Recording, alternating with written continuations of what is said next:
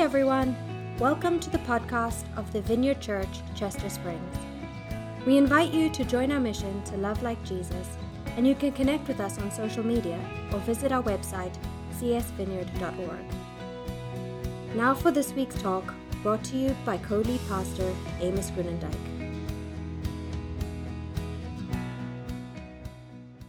Hey, good morning, guys. My name is Amos. I'm the teaching pastor here. And if you were here last week, my wife Allison spoke. She did a great job, didn't she? It was fantastic.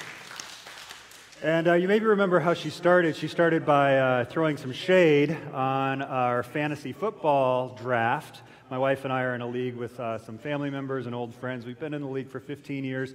She made the comment that she got an A- for her draft grade. And then she said, but my husband Amos, you remember what I got? I got a C. That's right. Oh, you guys are listening.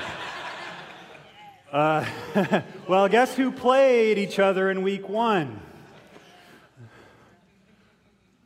My team name is the Wolves of Winterfell. We change our team names every week, not every week, every year.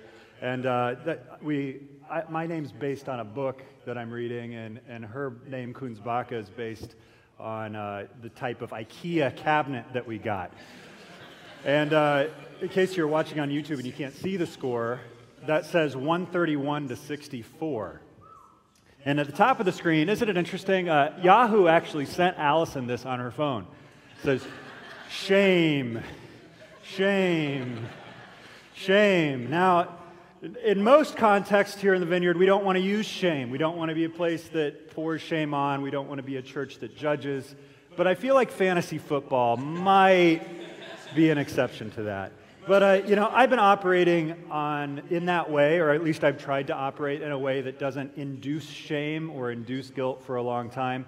And we've been reading this book together, Daring Greatly. And one of my favorite quotes from the book actually speaks to the damage that shame can do if we try to use it as a motivator. So maybe you remember this quote from a couple of weeks ago, where Brené Brown says, "We live in a world where most people still subscribe to the belief that shame is a good tool for keeping people in line. Not only is this wrong, but it's dangerous. Shame is highly correlated with addiction, violence, aggression, depression, eating disorders, and bullying. Researchers don't find shame correlated with positive outcomes at all. There are no data to support that shame is a helpful compass for good behavior. In fact, shame is much more likely to be the cause of destructive and hurtful behaviors than it is to be the solution." That's a game changer, I think, for how many of us operate, and a realization that even for an internal motivator, shame is not going to take us where we want to go. And that's just, I think, one of the Humzinger quotes from this book, Daring Greatly. If you haven't gotten the book yet, I encourage you to do so. If it's your first time here, we want to give you this book, okay? It's such a good read. Swing by the welcome desk on your way out. Grab your copy on the way to the moon bounces, I guess, and read this book. I think it's so helpful. Daring Greatly is based on that speech that we heard just a few minutes ago by Teddy Roosevelt. But the book is actually about vulnerability. And we've been talking a lot about vulnerability in relationships, which is, again, the research shows if you want to have a fulfilling whole life, it's really based on the relationships that you have and your ability to share who you are with people in an authentic and genuine way. But as we'll talk about today, vulnerability is important in your place of business. It's important in your life as you take risks to move toward the things that are most important to you. And so I'm going to just begin here by praying and then reading out of 2 Corinthians. So God, we invite your Spirit here today. We thank you that you are a God who loves us, who is always trying to redirect us to yourself because of joy and out of blessing and actually trying to take our shame away. You've actually taken our shame and nailed it to the cross so that we don't need to carry it. And we thank you for that. We pray this in Jesus' name. Amen. So if you have your Bibles, we're going to read out of 2 Corinthians chapter 4. And this is going to be a bit of a mishmash We can call this the Amos translation. I've taken a couple different versions and mashed it together. As I looked at the Greek, I just think that this passage is one of the most beautiful pieces of poetry, but also one of the most helpful texts that can help see us through times of difficulty, and including like where we're putting ourselves out there vulnerably and sometimes getting hurt by it. So as I looked at the Greek, I wanted to maintain the meaning, but also capture the beauty of this text. So we'll start in verse 11, but then jump to verse 15 to 18 in 2 Corinthians chapter 4. Paul says, to that church in Corinthia, but also to us, our lives are at constant risk for Jesus' sake, which makes Jesus' life all the more evident in us. If you don't know the context, the early Christians were literally in danger of losing their lives at times because of the kind of positions that they were taking and standing with and for Jesus against the prevailing cultural norms. And back then, the risk of rejection was often not just a relational loss or losing your job. It was, you'd be hunted down and thrown to the lions, quite literally. But he goes on in verse 11. So we're not giving up. How could we? Even though on the outside it often looks like things are falling apart on us, on the inside, where God is making new life, not a day goes by without His unfolding grace. This light, momentary affliction is producing for us an eternal weight of glory. So we don't look at the troubles we can see now. Rather, we fix our eyes on things that cannot be seen. So I'm going to be using the F word a lot today. Because we're talking about risk, I think I'm going to just say it right now. Failure. That's essentially what it means to take risk, right? And the things that are really worth having, the things that are really worth doing, include risk. And by definition, if something is risky, there's a chance that you will fail in it, right? So I want you to just take a moment and do a little reflection and think of a time that you have failed. Maybe it was recently, maybe it was a long time ago, maybe it was something small, maybe it was a little failure of integrity where you said you were going to do something and you didn't follow through. But maybe it's bigger than that. Maybe it's heavier. Maybe you started a small business and it closed down because you couldn't make a profit. Maybe you were in a marriage and the marriage failed. I want everybody to just kind of put yourself in that place and think about what that felt like. Is there anybody here who has never failed in anything? Okay, so everybody's got something. So I want to interact with the room here for a second. Throw out a word or phrase that describes what that failure felt like. Crushing. I don't know if this will work, but we're going to try to put these phrases up as they're listed. So crushing is one of the words. Survey says, here you go. Not good enough, right? And that's something that has come up in this book over and over again. Am I right? What does the failure feel like? Defeat. Depressing. Loser. You feel like a loser. Rejected. Depression. Devastating. It's okay, Debbie, if you don't get them all up. They're coming at you like a machine gun. Rapid fire. She's doing a good job. Wow. Frustration. Demoralized. These are heavy words. These are heavy words. Can I add a few? Failure feels like betrayal, hurt, hopelessness. This is an important word. Grief, loss, disillusionment, bitterness, and doubt. These are heavy words.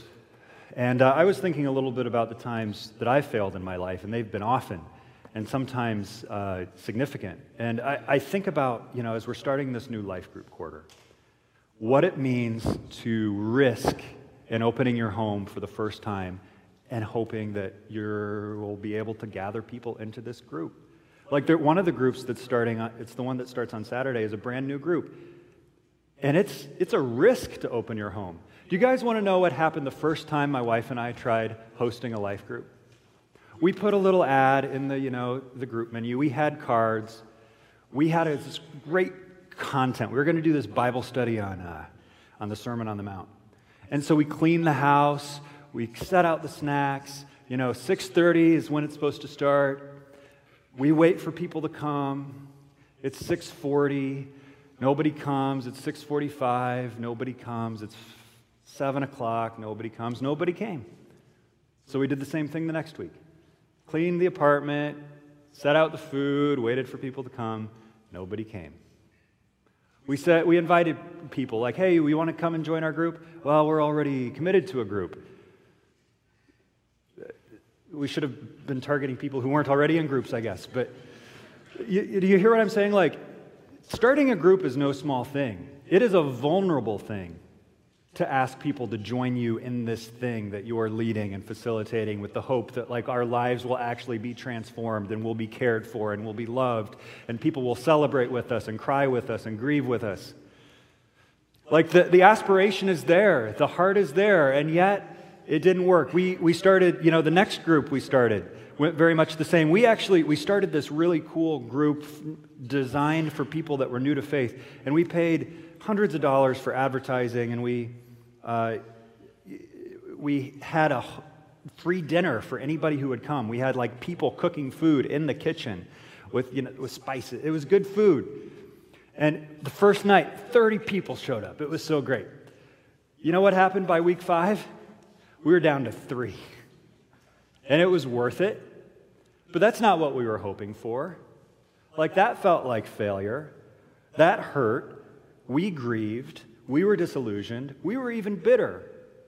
And we at that point were feeling like God was calling us to start a new church. You want to think that we felt doubt? We felt doubt. Is God really calling us to do this? We went on and started a church in 2012. And it kind of grew, and it kind of shrunk, and it kind of grew in a few years. It's much like starting a small business, right? There's a point at which you say, this isn't going the way we hoped. We had to close the church down. And I was an emotional wreck at that time. It was my first big failure in life. And I want to tell you, man, it's good to get that first big failure under your belt when you're young. So if I could encourage you to do anything today, it's this. Go out and fail a little. I'm serious. Here's what Paul says. Even though on the outside it often looks like things are falling apart, on the inside where God is making new life, not a day goes by without His unfolding grace. I want to take the shame out of failure. Some people actually take it so far to think that if I failed, especially if it's in a church context, that I've sinned somehow, right? That I've let God down. Because I haven't accomplished my goals, God is disappointed with me. But failure is not sin. If you read the Bible, you find guys not just screwing up, but doing things and them not working. And Jesus himself, there's times where he has these crowds and then he says something and he makes a bunch of people mad or confused and they all leave him. He went from 5,000 down to 12. That's worse than going from 30 down to 3. And that's Jesus. Take the shame out of failure, guys. Brené Brown says in this book, sometimes we ask ourselves, if we couldn't fail, what would we do? What would you do? What would you risk if there was no chance of failure?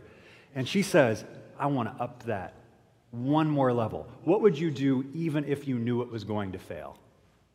What is so worthwhile that even if you fail, you would do it anyway? I think God will ask you to do things that ultimately fail. I believe that God called us to start that church in Michigan.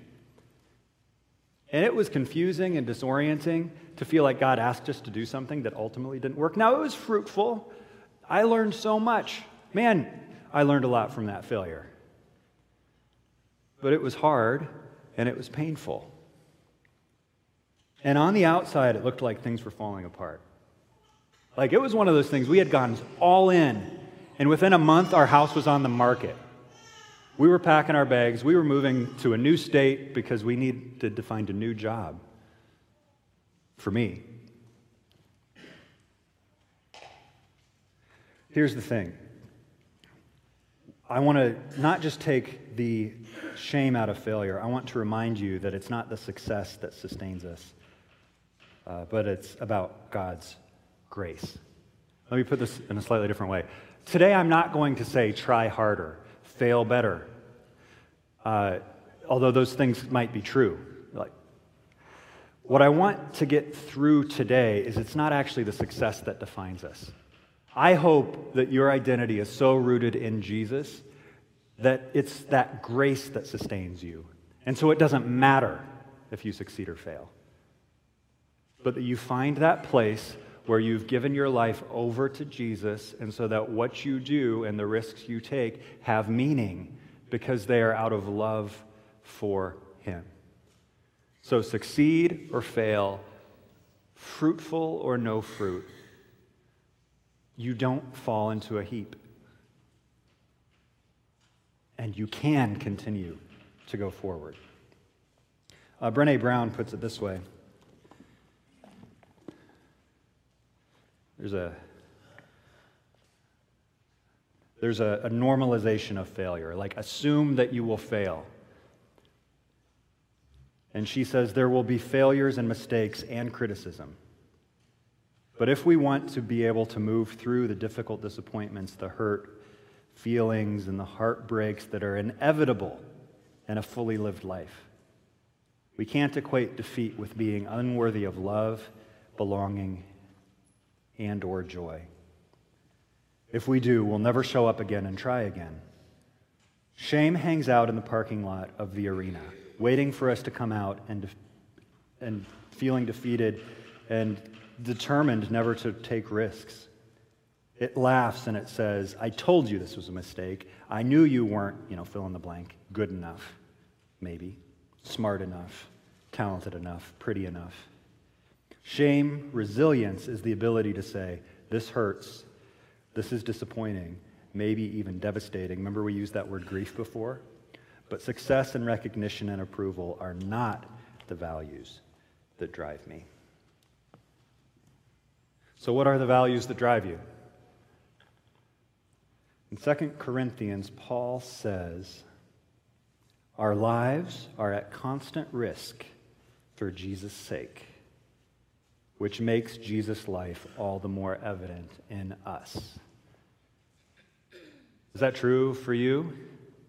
I think one of the things that made Paul and the other people who were following Jesus so electric, and in some ways, even in human ways, imitable for us, is they knew what they were willing to die for.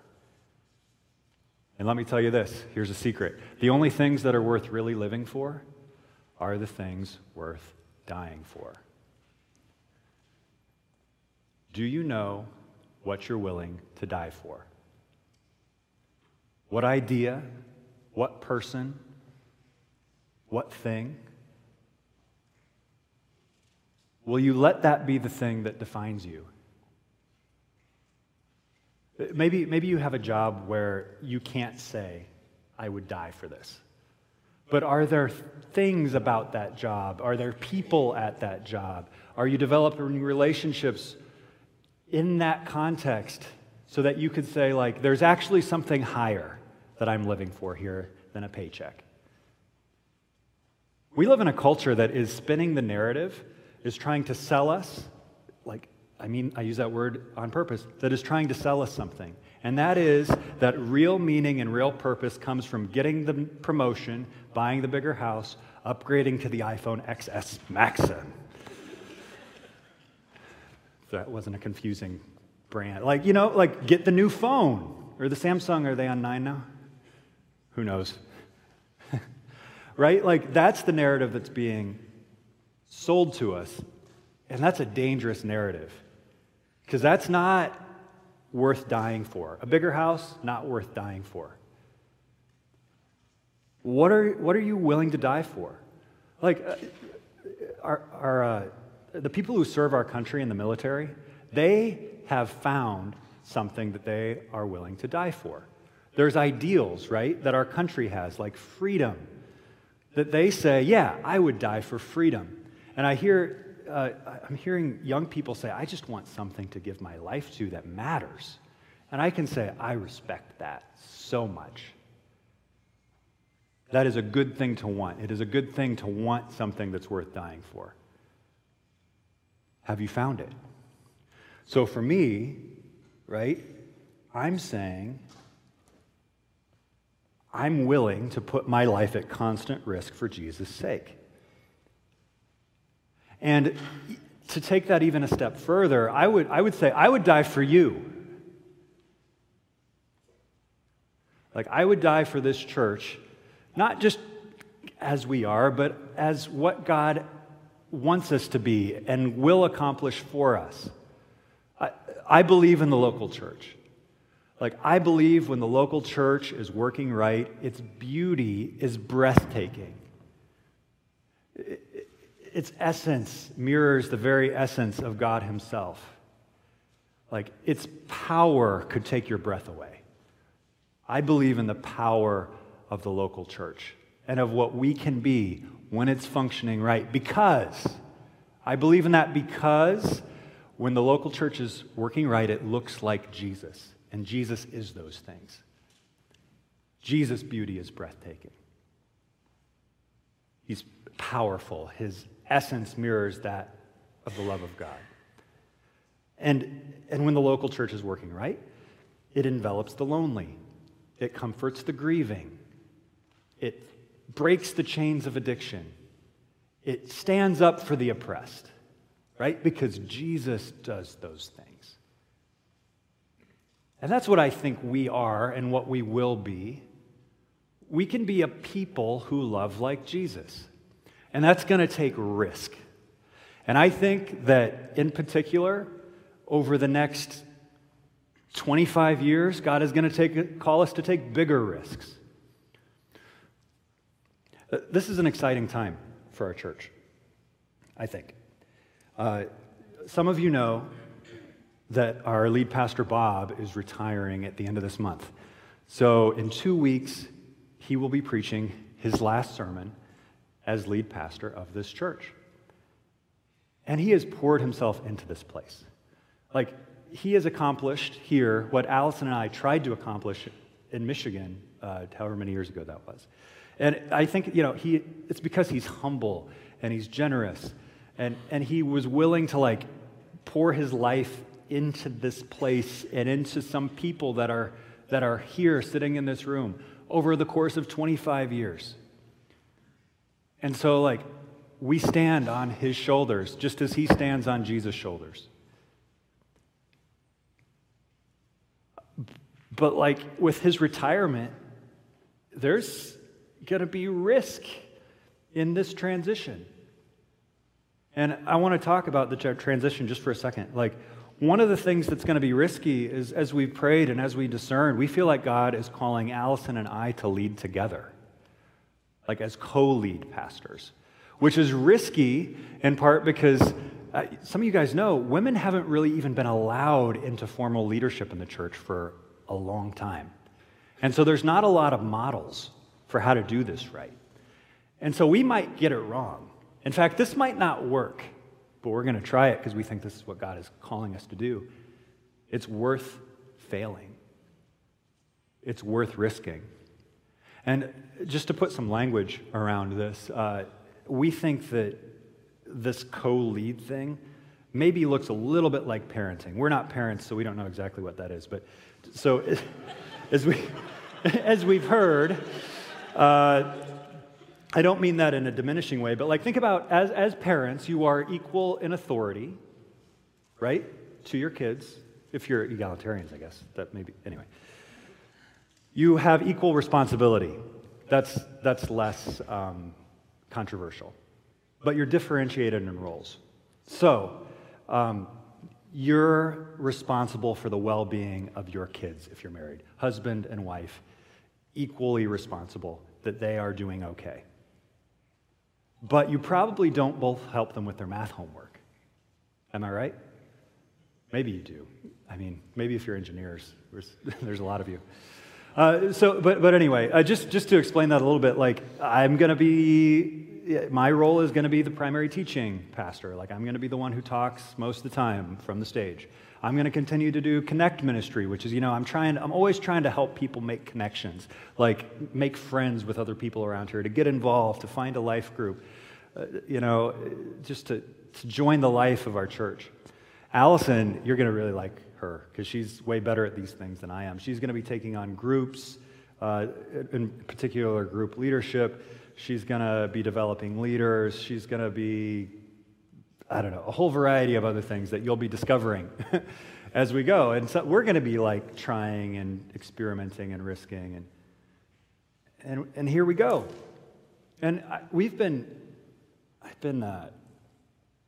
like in formal ministry for almost 10 years now. This is, I've worked with a lot of churches, or several churches, and I feel like I've learned a lot, but I have all kinds of things to learn yet. Like I'm going to screw up. Allison will too. Probably not as much as me. But I'm going to make mistakes, and I'm going to fail, and it's because I'm going to be doing things that I've never done before. And I think we're going to make mistakes together, and we're going to fail because we're going to be doing things that we've never done before. Because God doesn't often call you to the same thing over and over and over. Sometimes He does, but He often calls you to something new. And we're going to be trying things that maybe nobody has ever tried before. And we're going to screw up. Just this week, somebody was hot mad at me, and it was my fault because I made a mistake. Like, I failed the person. And they were mad, and I apologized, and I think we're good. But I'm asking you, or I'm reminding you, or I'm pleading with you, like, we're going to take risks and we're going to fail. And I don't want there to be shame in that. You're going to start groups, and they're going to fail, and it's okay. Don't let that be the thing that defines you. You figure out what you're willing to die for, and so that even when you fail, you get up and you keep going.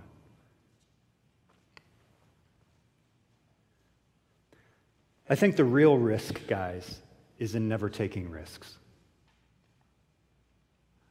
Which is counterintuitive and maybe paradoxical. We think, in fact, maybe that doesn't even make sense. We think that playing it safe is to retreat and stay in our comfort zones. But this is a dangerous thing to do.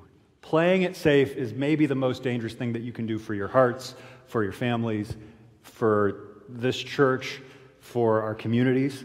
And Teddy Roosevelt, with the quote that we've been reading, alludes to this risk, right? Teddy Roosevelt says, in the positive sense, the credit belongs to the one who is actually in the arena, whose face is marred by dust and sweat and blood, who strives valiantly, right? But then listen to this, who errs, who comes up short again and again because there is no effort without error.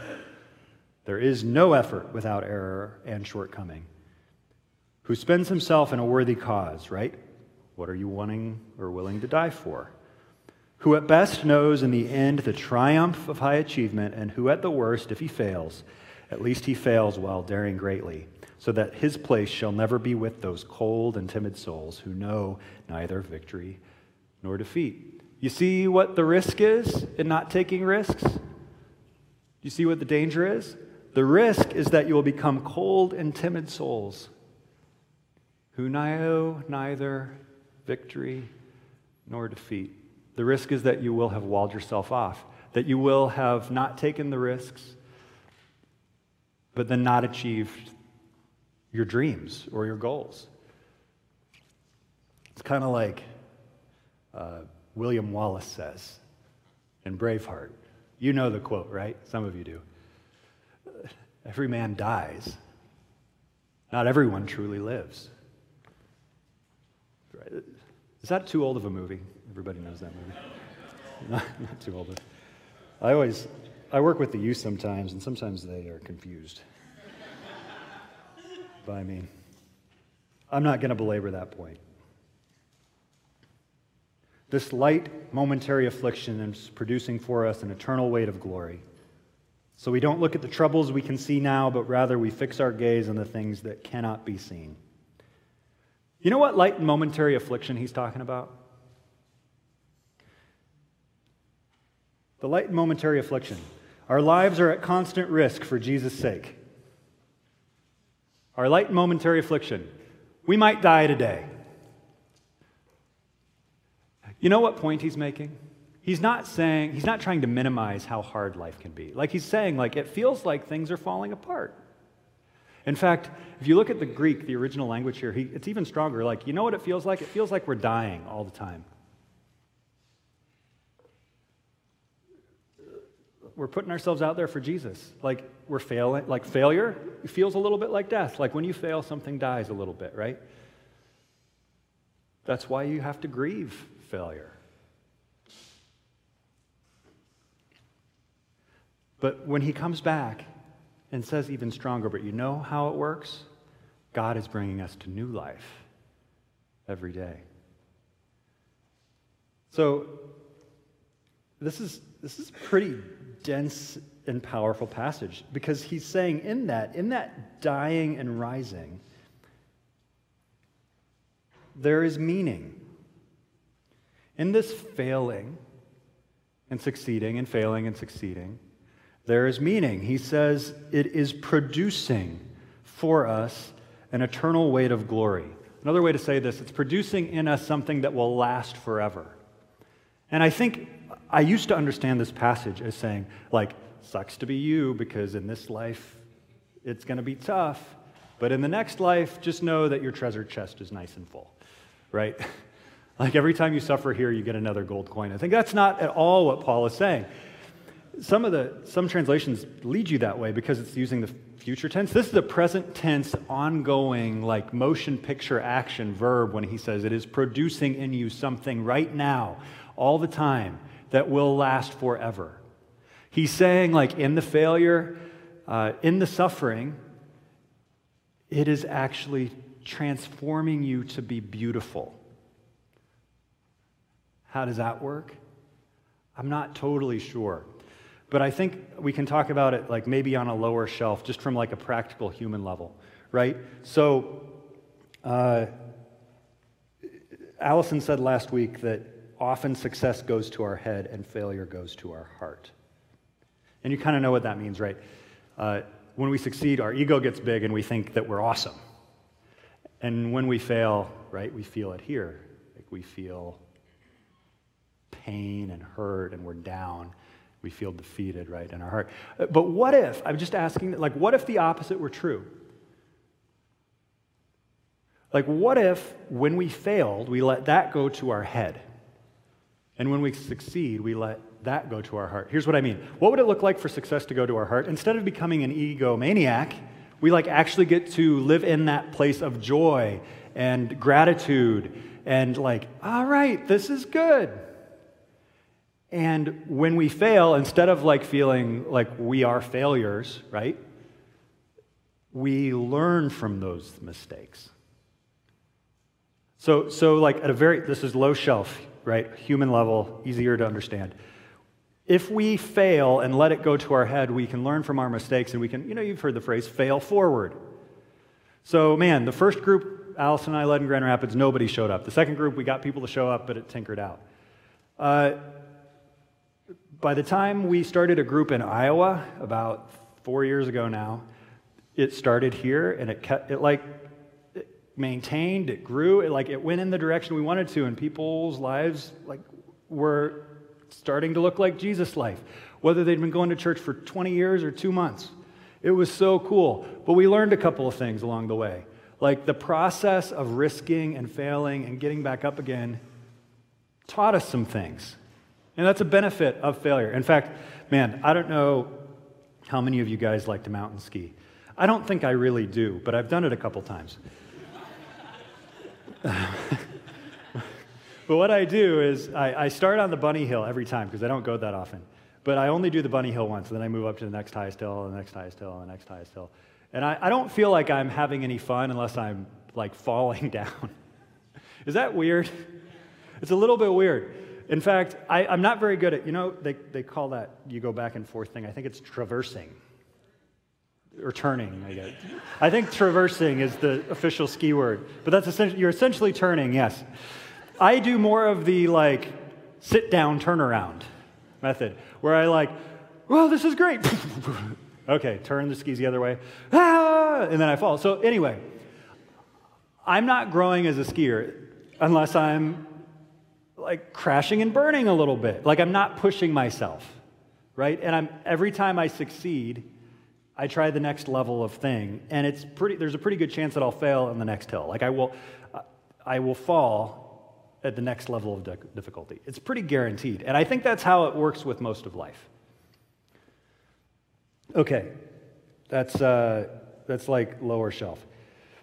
This light and momentary affliction is producing for us an eternal weight of glory, so we don't look at the troubles we can see now. Rather, we fix our gaze on things that cannot be seen. To take this to the more difficult, I'm not claiming to have all the answers spiritual level. I think this is actually an articulation of the gospel. It's an articulation of how grace works, how the good news works, what the good news is, how Jesus can function in our life if we let him in, which is a risk, I realize. But in this statement, he's saying we're looking at the things that we cannot see rather than on the things that we can see, right, which is the external, the failure, or whatever. And I think there's some hints before this passage and after this passage that we didn't read today because you would have stopped listening probably because it'd be too long. But some of you are familiar with the passage immediately before this that we read. It's that passage about jars of clay. And let's see here if I can just find it quick.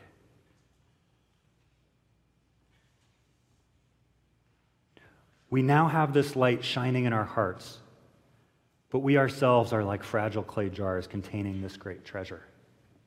You can't see it because it's inside, but it's a light shining.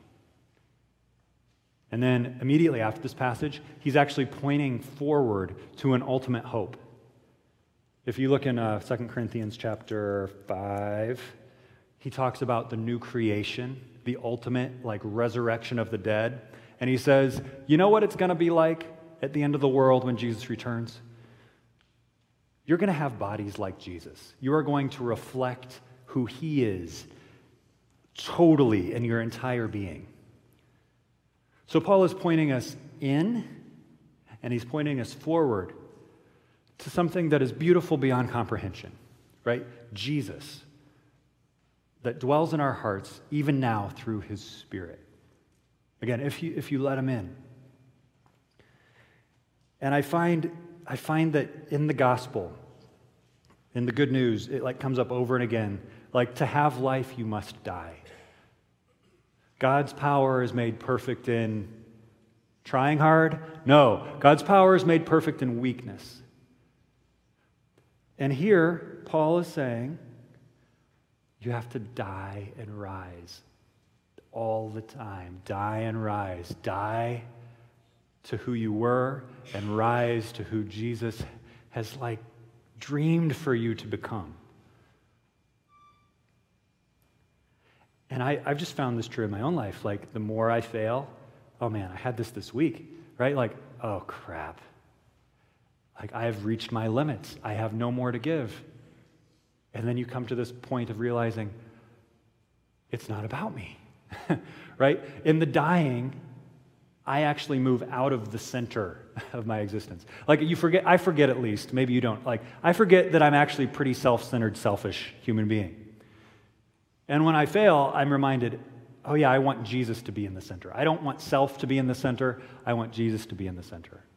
And have you ever noticed, I'm not saying this about myself, this could come off the wrong way, but the people who always say, oh, I'm so selfish, are they the most selfish people you've ever met? No, they're the least selfish.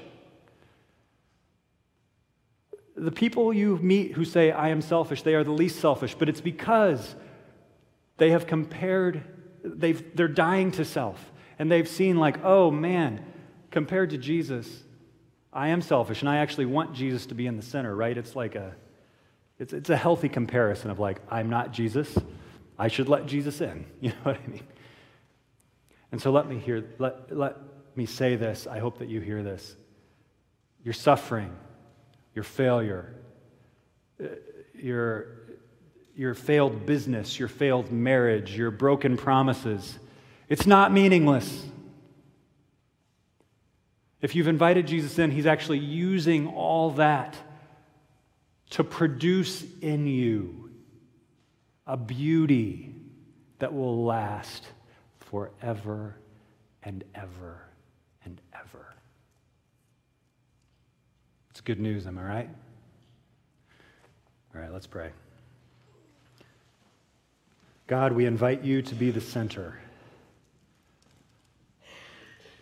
And I ask that if there's anybody in this room right now who's thinking about maybe letting you into the center, but who hasn't yet taken that risk, it does feel risky, that now would just be a time where you say, I'm here.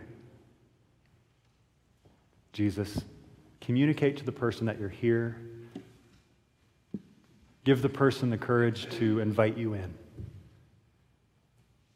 And we all need that, actually. We all need more of you.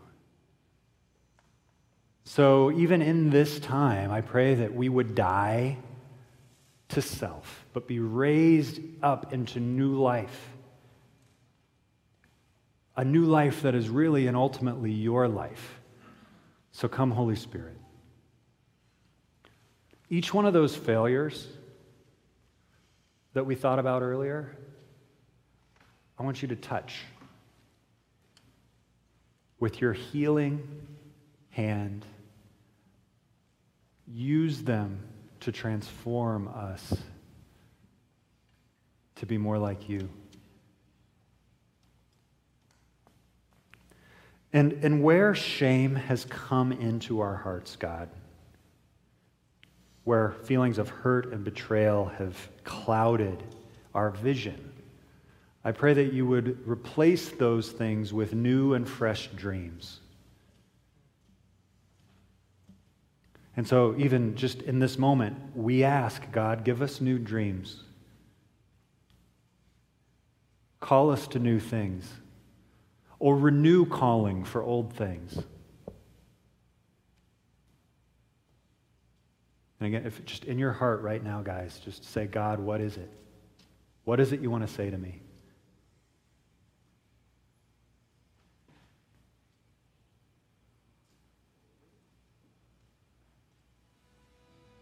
Come, Holy Spirit. Thanks again for listening to the podcast of the Vineyard Church, Chester Springs. We hope you share this with your friends and family and subscribe on iTunes or wherever you get your podcasts. See you next time.